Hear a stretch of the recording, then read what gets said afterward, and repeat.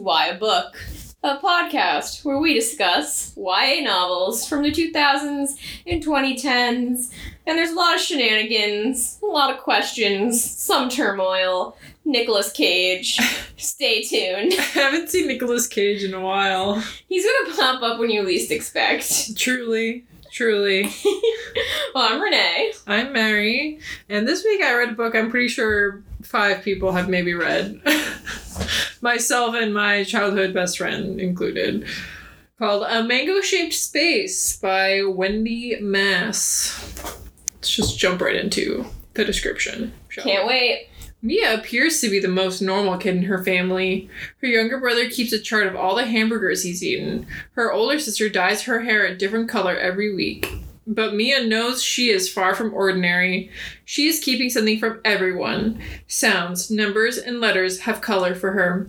When school trouble finally forces Mia to reveal her secret, she feels like a freak. She embarks on an intense journey of self-discovery, and by the time she realizes she has isolated herself from everyone who cares about her, it's almost too late. She has to lose something very special in order to find herself. Oh. That's like not an accurate description of this book. Okay, well, I mean, I vibe with the brother. The brother honestly is great. He's the best character in this whole book because he's just so fucking random. Like, he'll just go around and like say something that makes no fucking sense. Like, she yawns at one point. He's like, you have to cover your mouth or else your soul is going to escape. She's like, that. What? I love that. But like, he just starts a rumor for literally no reason. Oh my god, I love this. She's like, why did you tell people that? And he was like, oh, like... For funsies! No, he literally goes to get back at you. And she's like, get back at me for what? He's like, I don't know. Like... Wow. Anyway, so... There's a prologue, because this book needs a prologue. Oh, every good YA novel needs a prologue. So it starts with the main character, Mia, describing the first time she ever got called a freak. This is when she's 8, so she's 13 now. And she was doing math in front of the class. She was dressed in a shepherd costume for the Christmas play after school. She doesn't go to Christian school. Oh. So there's just a lot going on with this shepherd costume. Yeah. Because, like, why are they having a Christian play at her school? And that's, like, why can't she change after school? Like, she's even wearing sandals. It's December and she lives in Illinois. Like, anyway. Oh? So she's doing math. She's not good at math, so she's having trouble. And then she sees some colored chalk, like, on the board. So she starts to rewrite the numbers in the various colors. And her teacher's like, what are you doing? Like, this is an arts and crafts. And she's like, wouldn't it be better if the numbers were in the right colors? And long story short, she gets yelled at, sent to the principal's office, and everyone laughs at her and calls her a freak. Yeah. So anyway, back to the present. Mia's hanging out with her best friend Jenna, and they're reciting this rhyme from an old poster that Mia has that goes... Lizzie Borden took an axe. That one? No, it goes, A is for Amy, who fell down the stairs. B is for Basil, assaulted by bears. And it goes down the list of the alphabet. That sounds right. That is some straight up 1600s to 1800s schoolhouse learning. Yeah. Yep. So she just has that poster, and this is never... Well, no, it is brought up again later, but, like, it's stupid. This whole book is stupid. Like, This book is not good. So anyway, they're walking around the ravine near their houses, and Mia starts talking about how Jenna's mom, like, not to Jenna, like, in her mind, she's thinking about how Jenna's mom died a few years ago from cancer, and then she also mentions... She says, from a type of cancer only women get, which is just, like, a weird phrasing... I assume breast cancer, but who's to say? I was going with cervical?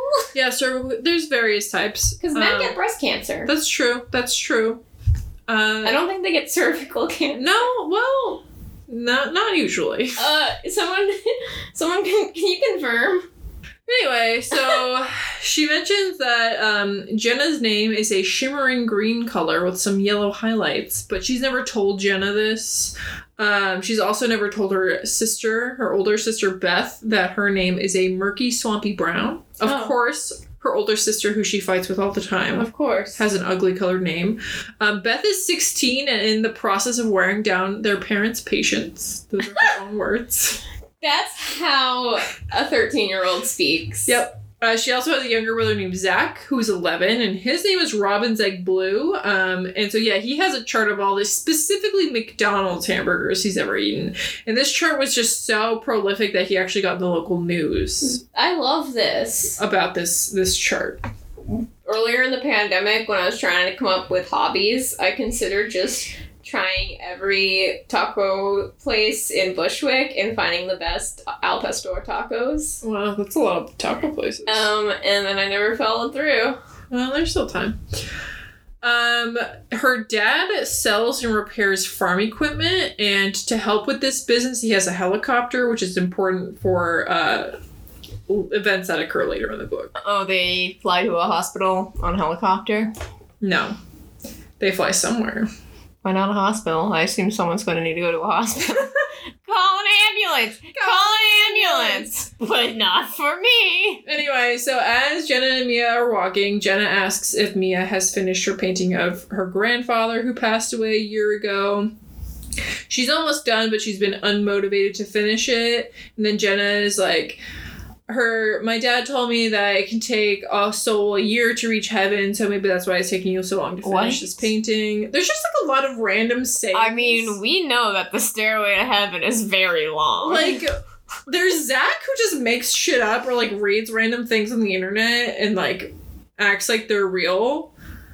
But then there's like some people just genuinely say things in earnest that make no sense. Anyway. So, Mia heads home, and her house is unusual. Oh. So, it was built by her father and her grandfather, but they couldn't agree on a plan. So, they just each did their own thing, and then just met in the middle. That does not sound safe. This would not get approved by any city planner. Like, you need You'd get architect. So many stop work orders. Yeah, so what resulted is this home where there's just a bunch of doors that lead to nowhere and stairs that go into walls. Stop! No! Mary! No, you know what this is! I know! Why is it the Winchester Mystery House? Why? But okay, so this is a thing, but it's not utilized throughout the book. This author clearly knew about the Winchester Mystery House and ran with it. But she doesn't use it for the narrative. She's just like, for what? Isn't this just a weird, quirky thing? And that's not even how the Winchester one ended up the way it is. Why? Literally, she just there's so many things that just happen, just oh, isn't that just funny that this happens? What? Yeah. So, we wouldn't notice. Anyway, we did. So her mom's not home because she's picking up Beth from the airport because Beth was in California for a pre-college program. Fun. Anyway, so Mia goes up to her room and she starts looking for her cat Mango, whose full name is Mango the Magnificat. Okay. She finds him in Beth's room as well as Beth's open diary, but she doesn't read it. Oh, it's just an open diary there. And it's barely mentioned later. Oh, look, it's Beth's diary, but don't worry, she didn't read it. So then she just takes Mango to her room, and then her brother goes in with her and resets all the clocks in her room. She just has this collection of cuckoo clocks that, again, is never mentioned ever again in this book. What the fuck is this? And he's like, I need to make sure that all the clocks and watches in this house are set exactly the same so that nobody's living in the past and the space-time continuum is going to stay intact. Okay, this kid is me. So anyway, he also turned all the alarms back on. She had them all shut off. So they all go off at the same time because it's cuckoo clocks, right? And then she's just assaulted by all this noise. Okay, that's enough. We needed to demonstrate. No. Unfortunately, this is not a visual experience as well because she gets assaulted with all these colored shapes that start blocking her vision. I can start throwing colored shapes at you. I would prefer Blocks, children's learning. I'm good. Thank you. Pigeonhole thing. So then her mom and sister are also arriving at this point, which has more noise. And then Zach just thinks she's being weird because she's freaking out about how much is happening around her. Then she starts working on finishing the painting of her grandfather. She decides to add a kitten version of Mango on his shoulder because she found Mango on the day of her grandfather's funeral. He was just a tiny little kitten wheezing next to his grave. And apparently he has the same eyes as her grandfather. It's a little... I don't know. Did her grandfather have cat eyes? No, so just to briefly finish the Mango backstory, she had to like beg her parents to let her keep him. And everybody thinks she named him because of he has orange eyes, but it's actually because of all the sounds he makes are yellow orange. So the grandfather. Yeah, so just importantly, Mango still has a wheeze, but he's fine. The grandfather's eyes. Yeah, so she finishes the painting and she shows her dad, and her dad's like, oh, I like how you gave, like, the granddad and Mango the same eyes. And I'm like, does the cat have human eyes or does the grandfather have cat eyes? Like, I don't understand. He says specifically the same shape eyes. Like, I would get it if it was just like the iris portion was like the same, but she says the same shape, which cat eyes and human eyes are not shaped. If you're Magnus Bane. No, thank you. He is the MVP. Anyway, so she takes the painting to the gravestone. This is all in the same like afternoon. Yeah. But then it starts pouring down rain, and she goes with Mango. Hold on. I skipped a portion. She goes to the cemetery to show her grandfather the painting. She was very close with him. And her family also is not close at all to her mother's parents at all, because they live in Florida, and apparently they have some kind of rift with her mother for, quote, marrying beneath her station, and also the lack of culture in the countryside. Oh, okay. She has Mango with her, and she believes that part of her grandfather's soul lives in Mango. Do you think that those grandparents live in West Palm Beach? Possibly. It's probably Palm Beach. Oh, Palm Beach. The two of them are the same in mine. It's all West Palm Beach. There is no Palm Beach. Oh, no. There is a divide. Oh. It's intense. Lest we forget the Real Houses of New York catastrophe when one of them was like, oh, I was in Palm Beach, and she was like, no, you were in West Palm Beach. Oh, faux pas on my part. Oops. Yeah, anyway, so she believes that Mango holds a piece of her grandfather's soul. Just okay. Why not? Why not? But then it starts pouring down rain, so Mango runs off into the trees, and Mia's forced to leave the painting behind so she can run home. And when she gets home, she runs into Beth for the first time since she got home. Like, this whole time, she was home for presumably like a decent amount of time finishing this painting and never encountered her mom or sister. Nah. Beth has apparently been changed by California, and she's now a witch. Like, she's on to, like, herbs and things, and is, like, very spiritual. How long was she in California? I don't know. Some number of weeks. Okay. Well. But, like, they build up Beth before you meet her to be like, oh, she's, like, this vapid teenage girl who changes her hair color all the time. And it's like, no, she's a vegetarian, and... Okay. The herbs and stuff. That makes no sense. Yeah. So then Mango comes home later when her mom is trying to figure out what they should have for dinner because Beth is now a vegetarian, or specifically won't eat anything that once had a face. So they go to the grocery store where her mom nags her about getting school supplies, which Mia doesn't want to do because she's really dreading starting 8th grade because she's going to have to take a foreign language, which is especially difficult for her because the colors of words in English don't necessarily correlate to the same color in Spanish. So it just makes things difficult. But while she's at the store, she runs into this little boy named Billy, and he says that her name is Purple with orange stripes. And she's like, it's not purple, it's candy apple red with a hint of light green. And then she starts freaking out because she realizes what he just said. But before they're really able to talk about what just happened here, his mom is just like, oh, he's just has an active imagination, and takes him away. So later, this is still that same day. No. She goes back for the painting. Not. Still the same day. She goes back for the painting, and she's joined by Jenna, and the painting's kind of ruined, but it's fine. And like, Jenna's like, why is there a rat on your grandfather's shoulder? She's like, why would you think I painted a rat on my grandfather's shoulder? He's the rat king. She's like, I don't know, maybe your grandfather liked rats. He's the rat king. Then some time passes. Me and her brother do a lemonade stand. Before this is finally a different day. Oh wow. And then she and her mom have to take Mango for his annual checkup. And while they're there, she sees her classmate Roger come in with his elderly dog. They go in the back. Either this kid is super loud or the vet has really thin walls because she can hear everything that's going on in there. Basically, they have to put his dog down. It's very sad. Well, that's sad. So she says a little prayer for him, and then Mango has... Say a little prayer for you. Mango has his appointment, and basically he just needs a little bit of medication to help his lung, because he has a damaged lung, which is why he has the wheeze. Sad. The first day of school is that coming Monday, and Jenna complains about cheerleaders because she thinks the concept is sexist and stupid. Oh, we love a good cheerleader hater. Yeah, I mean, is it really a YA book if there's not a character who hates cheerleaders for literally no reason? Mia has history with a germaphobe teacher. Like, she makes you wash your hands before you can enter the classroom and, like, only touches things with gloves. And then she has English, where she sits next to this girl who has a book with a book cover, like a paper book cover that says English class on it. She's like, oh, do we have summer reading? She's like, no, this is actually a dirty book, and I just want to read it in school. And she's like, okay.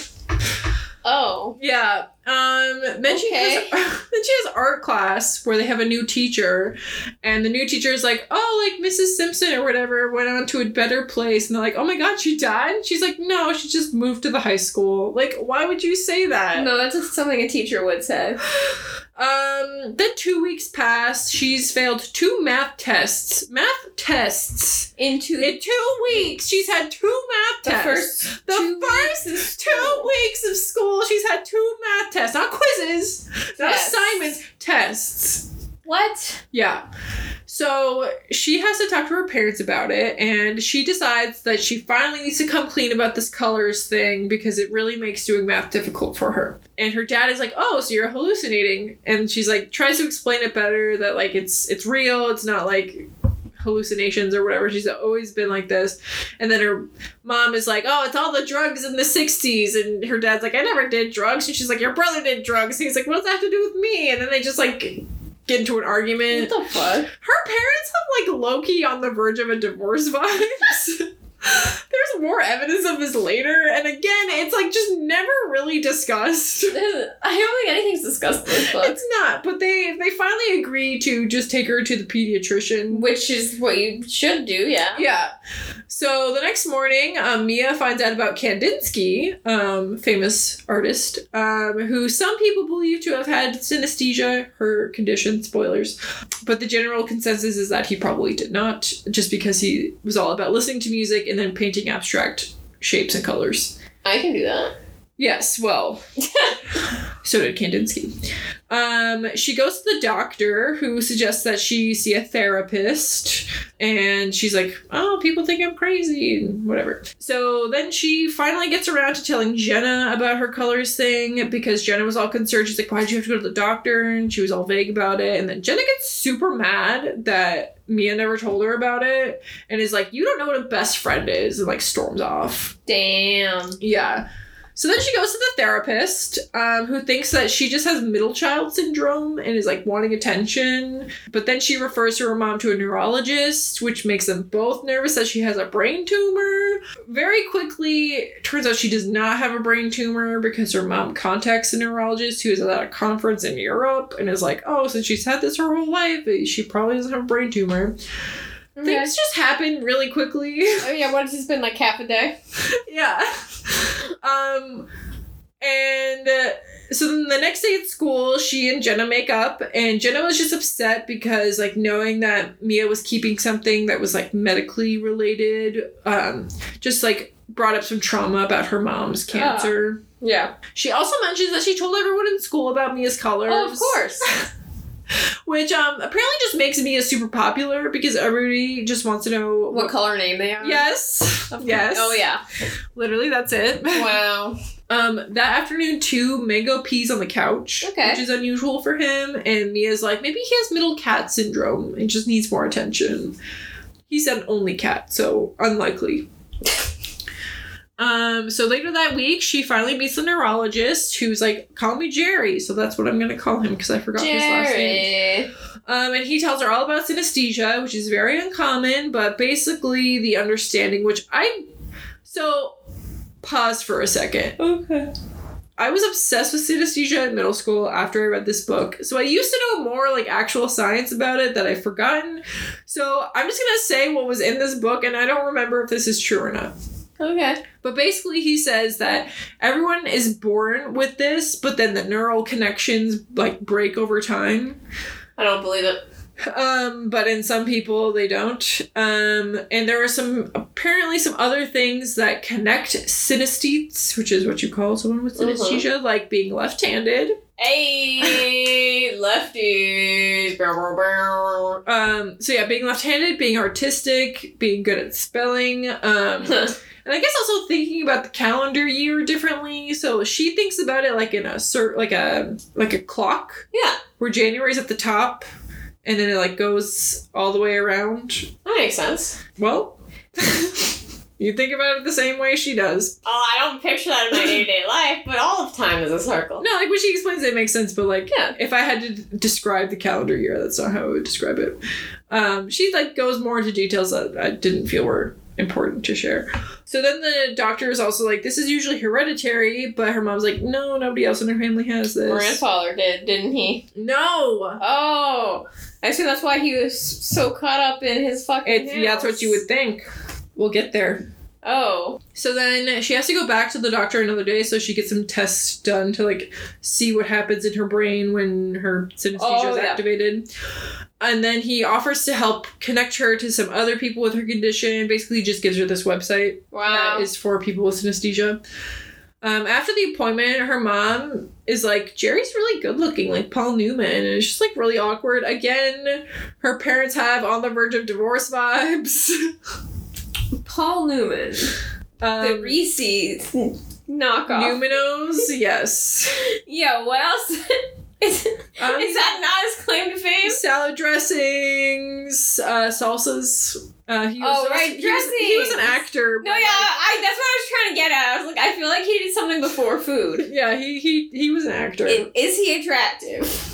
I think he was. Was he? He was like young. He was like Paul our Newman. parents' generation would be like, oh, Paul Newman. Yeah. Okay, Paul Newman. Yeah. Young.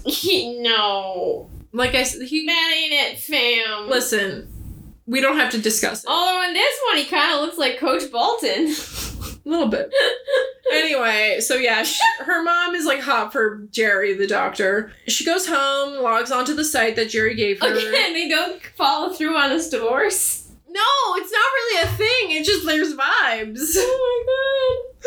So she logs into the site and she starts reading posts from other people. And then she makes her own profile. She's like, I should probably get permission from her mom. And she only ends up getting permission because her mom happens to walk in while she's doing it.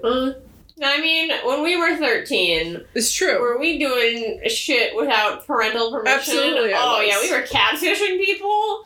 Like... So, anyway. Besides, she's 13. That's like the age you're allowed to get Club Penguin. So... The reason her mom comes in is because she has a phone call from Roger, that kid from her school. They're in a group project together, and he's like, we haven't even picked a topic yet. Like, we need to get together to work on this project. And she's like, does not care. She is the worst person to have a group project with. I would just do the project on my own because I didn't want to talk to people. Same.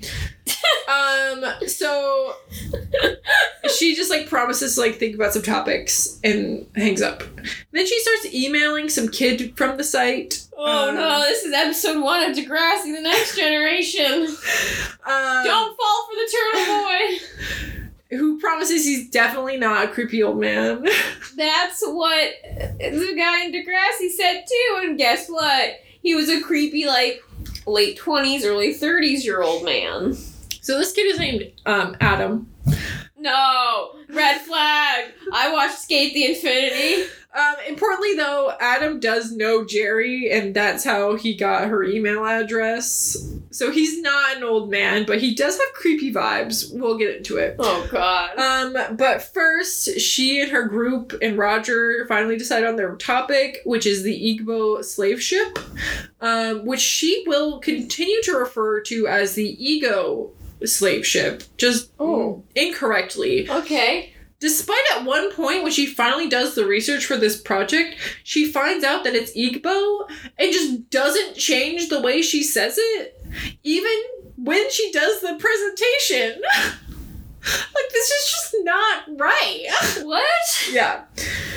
Anyway, so she also finds out that Roger gets acupuncture. Oh, I love acupuncture. Which is important later, because while she was on that synesthesia site, people were like, oh, you can try out certain things to, like, enhance your synesthesia. And I guess acupuncture was mentioned. Oh, okay. She also decides to start cheating in math by writing out cheat sheets and colored markers on her genes. So she writes out, like, the quadratic formula, but just puts, like, blobs of color that correspond to the letters and numbers. Wow. In it. Which, honestly, good for her.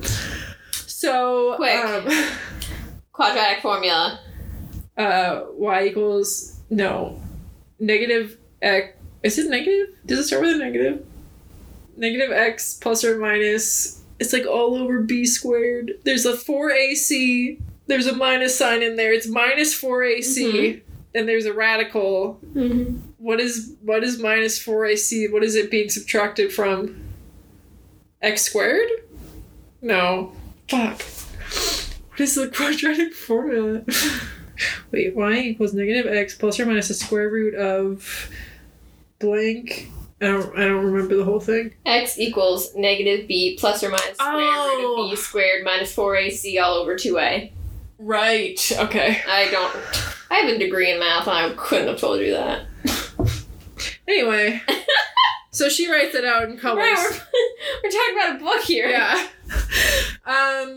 She's back to emailing Adam and she asks if he's ever done anything to try and enhance his synesthesia, and he says that he's only drugs. He's only ever tried getting drunk off eggnog, but just ended up throwing up for 5 hours.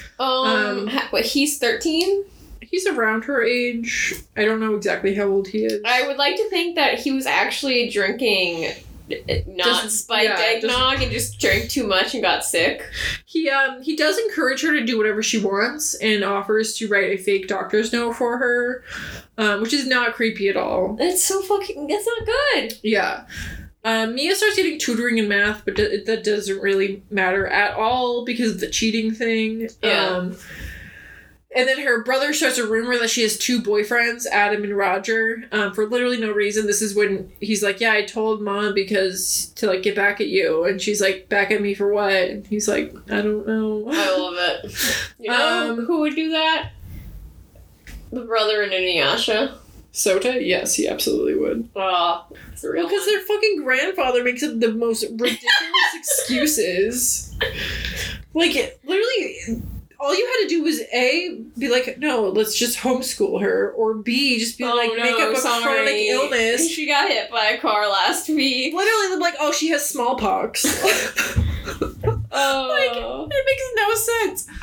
Anyway, so Mia has to give Mango his meds, and this time she mentions that even though she's not Catholic, she says a Hail Mary because she's been lying to her mom a lot, and she thinks that maybe that'll, like, absolve her, which that's not how that works, because you're not Catholic, so sorry, Mia. Do other Christians not say the Hail Mary? Apparently not. What? I don't know. Is that a Catholic prayer? Is the Hail Mary... Oh, this is Mary and I have a long, ongoing discussion of what are Protestants. Yeah, the Hail Mary is a traditional Catholic prayer. What? But what is in it that is not Christian? I don't think it's, like, not... Okay, so here we go. Blah, blah, blah, blah, blah, blah. Since the 16th century, the Roman Catholic version of this prayer closes with the blah, blah, blah, blah, blah. Well, because, like, other Christians don't use a rosary, do they? Is that a thing? Or is that just a Catholic thing? Are rosaries exclusively... Sorry, this is a religious podcast now. Someone teaches... Yeah, the rosary is sometimes used by other Christians. I bet the Baptists use it. Sometimes used, especially Lutheranism, the Anglican Communion, and Old Catholic Church. Oh, it makes sense. Okay. But yeah, the rosary is pretty much exclusively Catholic. But you don't need the rosary for the Hail Mary, do you? It's part of it, yeah. Well, it's part of it, but it doesn't mean you need... No, you don't need it, but, like, I think... Anyway, what about the Mormons? Back to the book! Let's not get... Are there Mormon prayers? No. Stop. Mary! We have to get back to the acupuncture. Oh, I need to get back to acupuncture. Yeah, so she calls Roger to ask about the acupuncture, and he just wants to talk about their group project, which he still hasn't done any work for. But she manages to get him to call and make an appointment for her. Again, she's 13, he's 13, but he's able... What? Yeah. Whatever. So Mia goes over to Jenna's house. Jenna's upset because her dad has a new girlfriend who she hates, named Rebecca. Jenna's upset? Yeah, Jenna's My mind upset. filled that in with Mia, and I was like, so they are getting divorced. No. Jenna hates Rebecca simply because she's a woman who her dad is dating. Yes. Mia tells her about how there's this synesthesia meetup that Jerry's hosting. And Jenna's all freaked out because the meetup is on the same day. So it just so happened that this neurologist that seems to be a specialist in synesthesia is local to her. I mean, it's like within a couple hours. Like, he's in Chicago and she's like Well, I guess there are really in good, rural there's Illinois. some world class. Yeah, like he's at the University of Chicago. That okay. Yeah. I was like, when? And she's just in Illinois. Yeah. Okay. So, yeah. But yeah, so it's on the same day as Jenna's birthday party, but Mia's like, no, like, it's in the daytime and your party's at the nighttime, so it'll be fine. Adam calls Mia that evening. Jerry gave him her phone number and tells her... I would just like to say that violates HIPAA. I don't know. No. That violates HIPAA. He just says that Jerry gave her his phone number, or gave him her phone number. Maybe he just is stalking her. No, but I'm filing a HIPAA complaint on To this fictional doctor. Anyway, he calls her to say that he's going to go to this meetup that's in Chicago, even though he's in Boston. So... Does this end with him being a child predator? No. Does this end with him being an antagonist? Not really. What? There's no plot. Anyway, so the next day at school, Roger tells Mia that she has an appointment on Wednesday after his appointment and says that his mom is going to call her mom to, like, figure out the details. And she's like, no, just tell your mom that I already have permission. He's like, how are you going to pay for it? She's like, I have allowance money. Acupuncture's not cheap, and do they even let kids get it? Exactly. I'm pretty sure you're gonna need, like, a permission slip from an adult. And, like, why would Roger's mom just be like, yeah, this is fine? You can't just stab children. Yeah. So she also is starting to not feel bad at all about cheating on her test, because she's like, I'm just using my special gift. She's heathen. Yeah, she's just going full force into Yo, the Puritans would hate her. Oh my god. This is witchcraft. She said a Catholic prayer. And as we know, witchcraft is worse than murder. Yeah.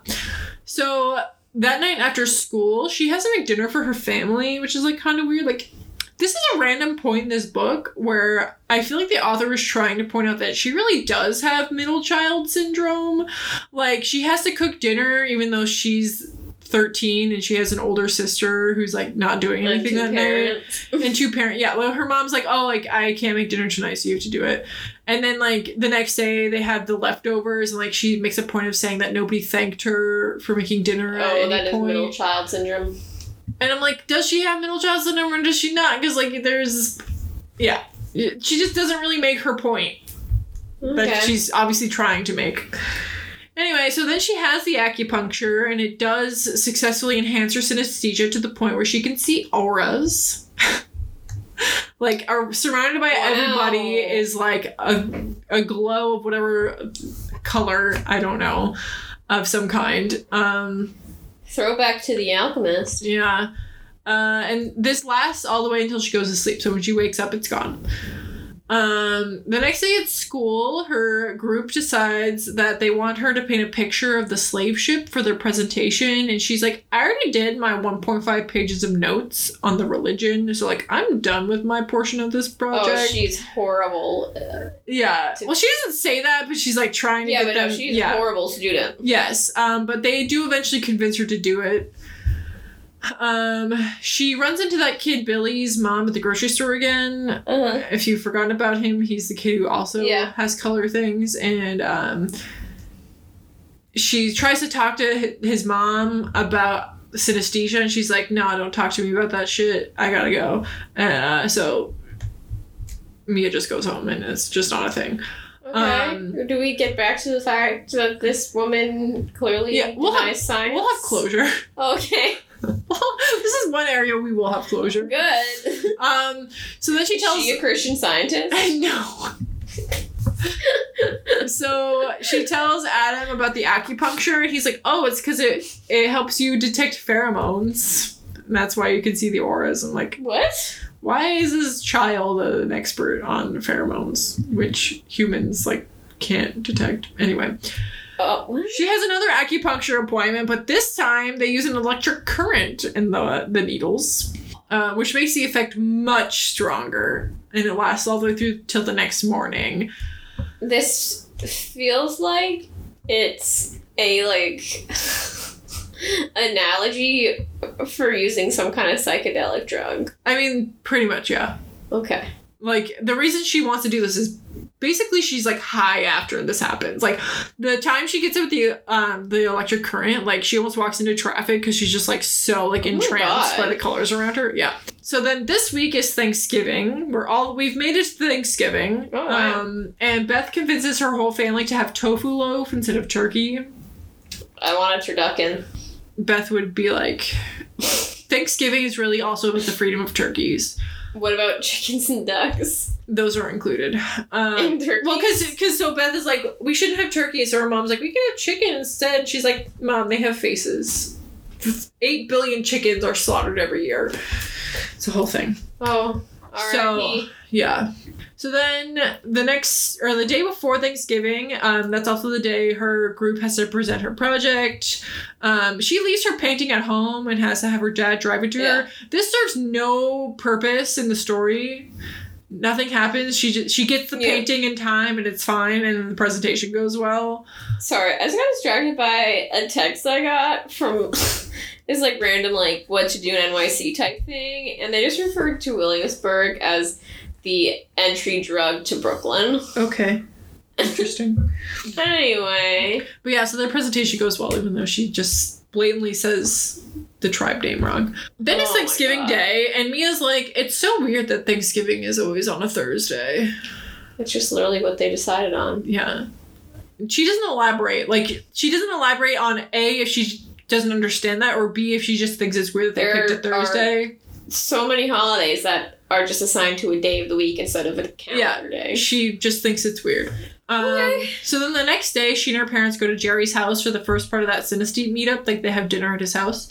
So she and the group discuss the different kinds of synesthesia, which I will read to you now.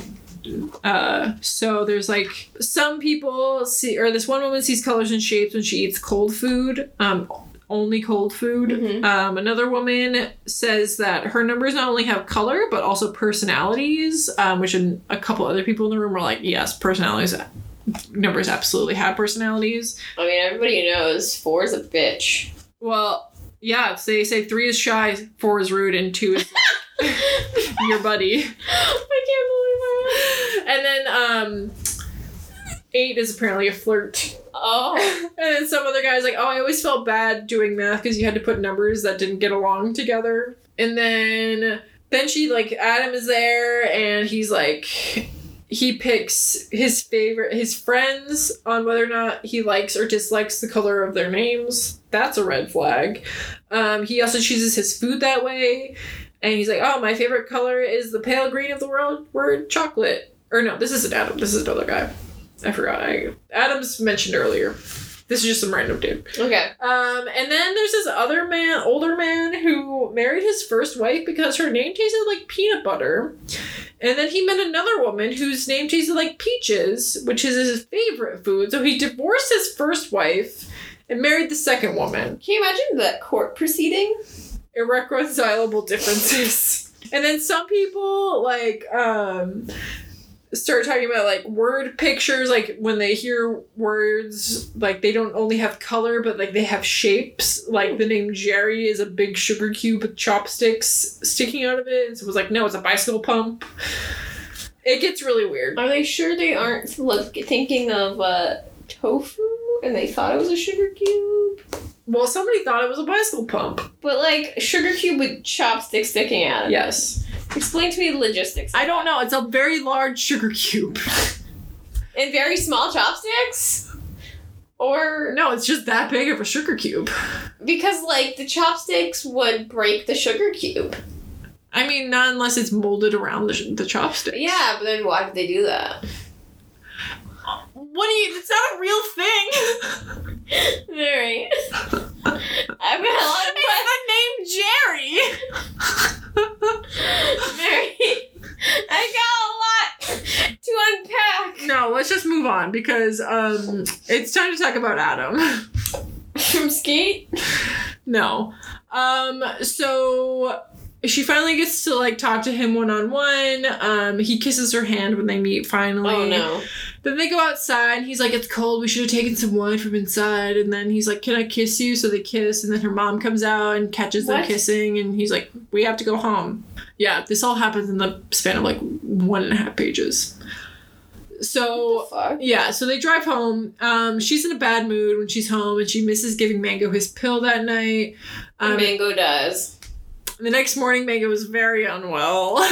So she's like, Mom, we gotta go to the vet right away, but the roads are flooded because there was this huge rainstorm the night before, and so they have to take the dad. No, they gotta take the dad's helicopter. They take the helicopter to the vet.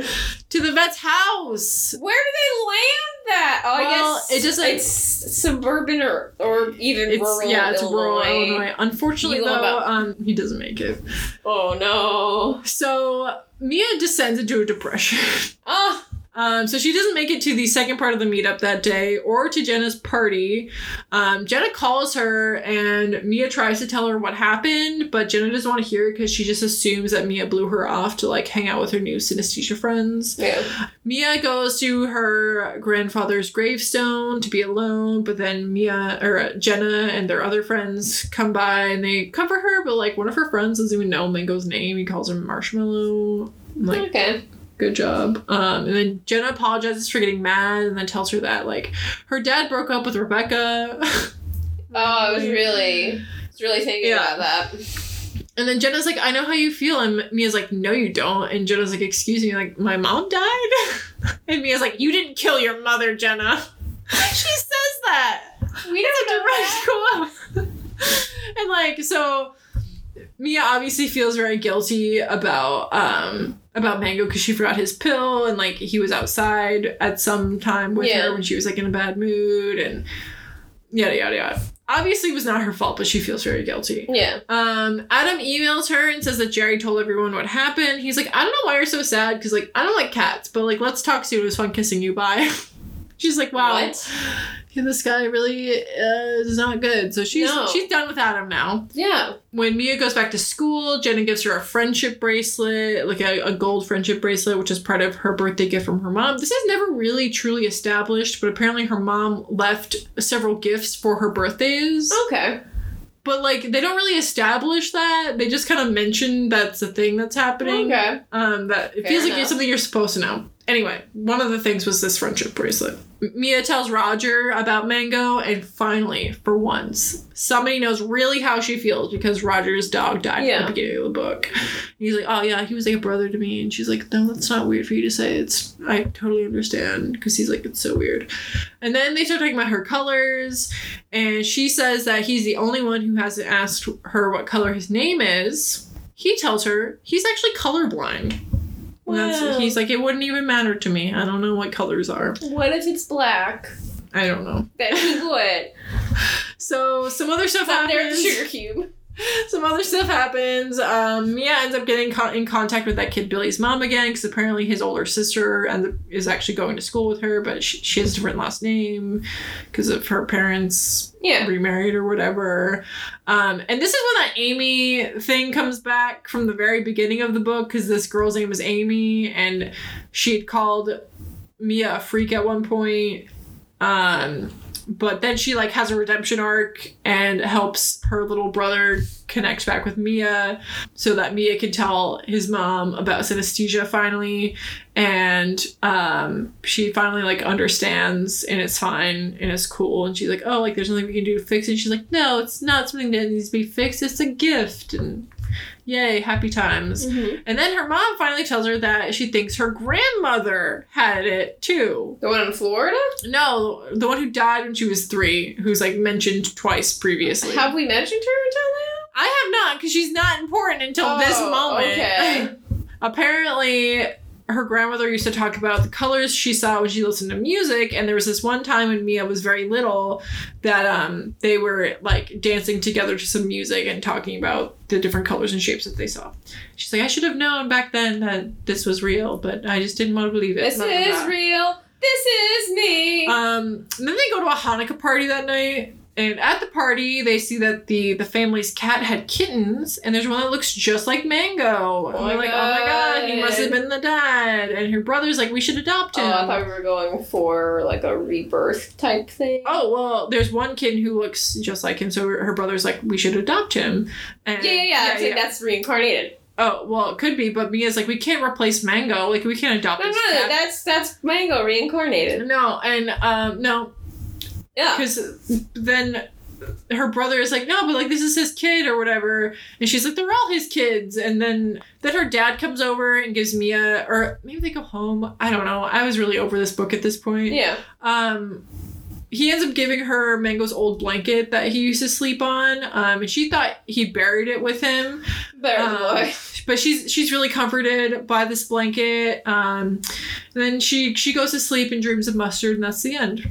Is Mustard the color? Mustard the food? The food, because when they're talking about the kittens, her brother's like, we can take this kitten and name him Mustard. And she's like, why Mustard? And then she's like, when I woke up the next day, I could still taste mustard. And the book is over. That's it. We're done. Like, what happened in this book? There was no plot. Absolutely nothing. It was the most pointless thing I've ever read. Fuck. This is definitely worse than Elsewhere. This might be the worst book yet.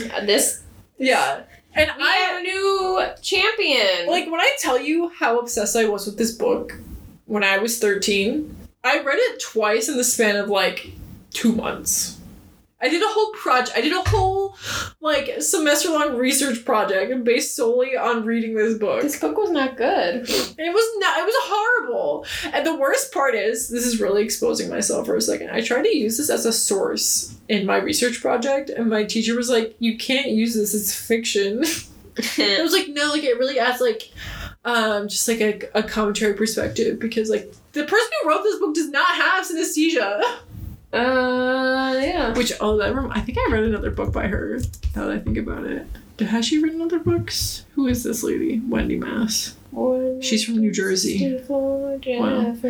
She went to Tufts. Good for her. Incredible stuff. She wrote some nonfiction. Oh. Stonehenge. Oh my god, I love Stonehenge. Teen drug abuse. Women's rights. Readings on Night. Great authors of children's literature. Discovering Mythology, Gods and Goddesses. Ray Bradbury, Master of Science Fiction Fantasy. John Cabot, Early Explorer, and Celebrate Halloween. Stonehenge. Teen drug abuse. I definitely read another book by her, but I don't remember which one. Probably the drug one. Maybe Every Soul a Star. Wait, why does that sound so familiar? It came out in 2008. Every Soul a Star. Here we go. Taking its turns in first person. Yeah, I read this. Every Soul a Star. The cover is that looks very so familiar. I absolutely read this. Yeah, the Moon Shadow. She's homeschooled. Yeah, I read this. I don't think I read it, but I remember it. I read it. Oh, I do love a good solar eclipse, though. Anyway, so yeah, like, just fucking nothing happens. And it's so pointless. And, like, she tries to make things happen, but that nothing really ever does. And the protagonist is so unlikable. And she really doesn't learn anything. Like, she faces no consequences for cheating in school. She only finds success. Her having a math tutor has no bearing on anything that happens in the book. Oh, nothing has any bearing. like, I think she's trying to imply that, like, somebody makes a comment that Roger has a crush on her. I don't know why, because they've never really even talked before the start of the school year.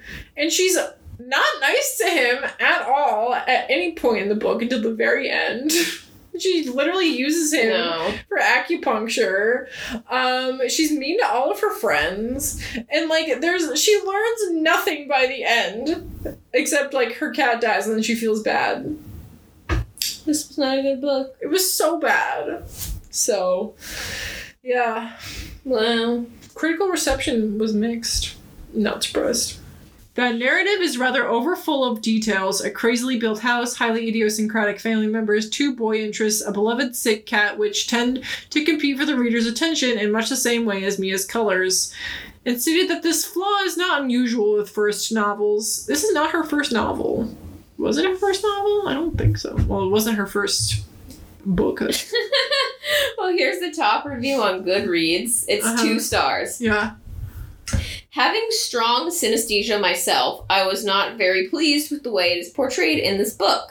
I understand that Mass does not have synesthesia herself, and that this lack of experience clearly makes it difficult for her to portray the condition accurately.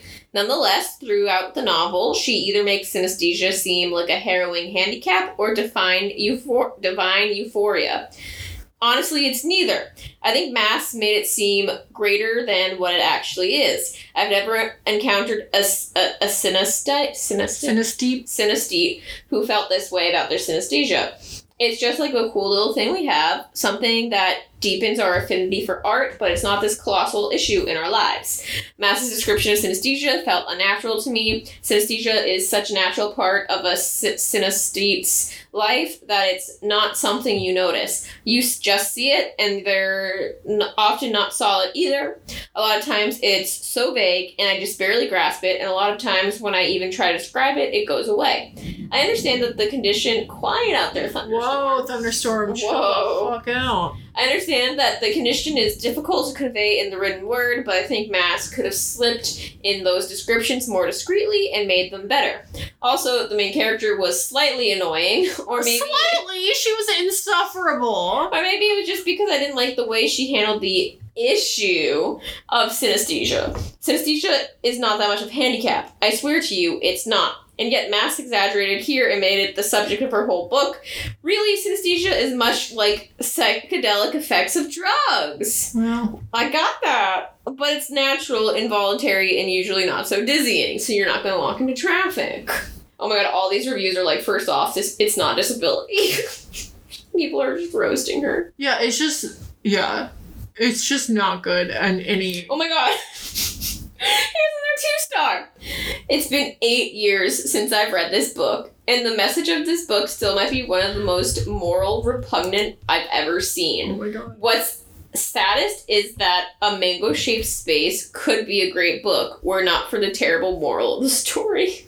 Yeah, there is, like... That's what I mean. She learns nothing.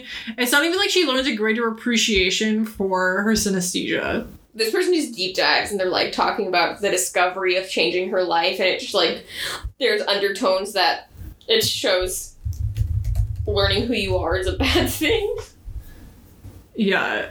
I don't know how, though, I read this book and was like, yeah, I'm going to do a whole project on synesthesia, do a bunch of research, and then at the end of it still be like, yeah, this book was good. Oh, there's so many reviews that are like, this thing is not a disability, this author needs to stop.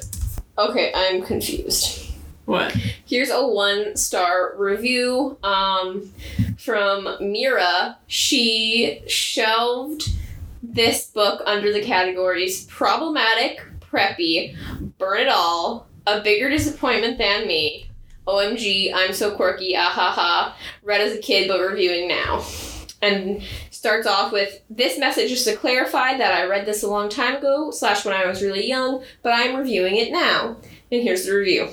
A book directed at kids has a relationship between a minor and an adult. A book directed at impressionable kids normalizes minor-adult romance. What do you think the kids who are reading this book might do? At that age, seeing even one action in media can influence a kid. How many times have you tried jumping off a high platform as a child because you saw someone in a movie do it? It's the same logic. If an adult makes an advance to them, a child might accept it after reading this, and using the example that in the book it was shown as acceptable. Just because the 12-year-old main character liked the adult back, it was deemed as normal. Why is a 19-year-old liking a 12-year-old? Does this not ring some kind of alarm? Adults should not be making romantic advances to minors. This is not something to be accepted. I don't care if the child likes them back. The child does not know better, but the adult does. It's an imbalance in power and is disgusting. The worst part is that this is never condemned by anyone in the book. I'm scared to see this author raise children if she thinks this is okay to write in a book directed for 9 to 10-year-olds. Is Adam 19? Well, I'm searching for that now because I genuinely skimmed large portions of this book, so it's very possible I did not even notice that. Okay, so where do we first see Adam? Okay, I see Adam right away since he's the only teenager in the room. He's a little like Roger, blah, his face is rounder. Like, is this person right? Or are they just fucking going off? Were they trying to write a review about Fruits Basket? Oh my god. No, just kidding. That's between a 15-year-old and a 26-year-old. Where's your source? Where's your source to a 19-year-old? Also, she's not 12, she's 13. Yeah. A lot of people actually love this book. So her mom is like pissed, but I don't recall any reference to him being 19. I feel like she's reviewing the wrong book. Hold on, I'm just gonna go back to when I truly feel like she reviewed the wrong book. Oh, Mary, was this you? I read this book on the plane to Iowa, and it was amazing. I'm glad that you... Adam says I'm 14. And in the 9th grade. In his first email to her. Oh my god, what was this reviewer on? What? I'm truly, because she was like, I'm reviewing a book now, like, it really implies that she didn't reread it, so I think she straight up just misremembered what book she's angry about. Yeah, I'm 14 and in the 9th grade I live in Boston and I have colored hearing and colored numbers and letters and colored taste. Wow. But only a little. Well, we are now Goodreads fact checkers. Wow. Damn. Get wrecked. Mina? Was that what I said? What was her name? I don't fucking know. Anyway. Well, that's really it. I don't want to talk about this book anymore. Well, we're getting back to Allie Carter next week. I gotta read something fucking good next time. Oh, this isn't gonna be good. It's gonna be entertaining. Well, yeah, this is just, like, annoying. Next week is all about how my dream job, if money didn't matter, is international art thief. Congratulations. Thank you. Well, don't forget to follow us on social media. Why Book Podcast or Why Book on TikTok, but find us on Instagram at Why Book Podcast mostly. And you can email us at whybookpodcast@gmail.com. Our inbox is very sad. Our inbox is literally empty. No, we get notifications from Twitter about people we don't care about tweeting things. Oh, great. Yeah. That's all I want from Twitter, honestly. Yeah. All right. Well, bye, I guess. Bye.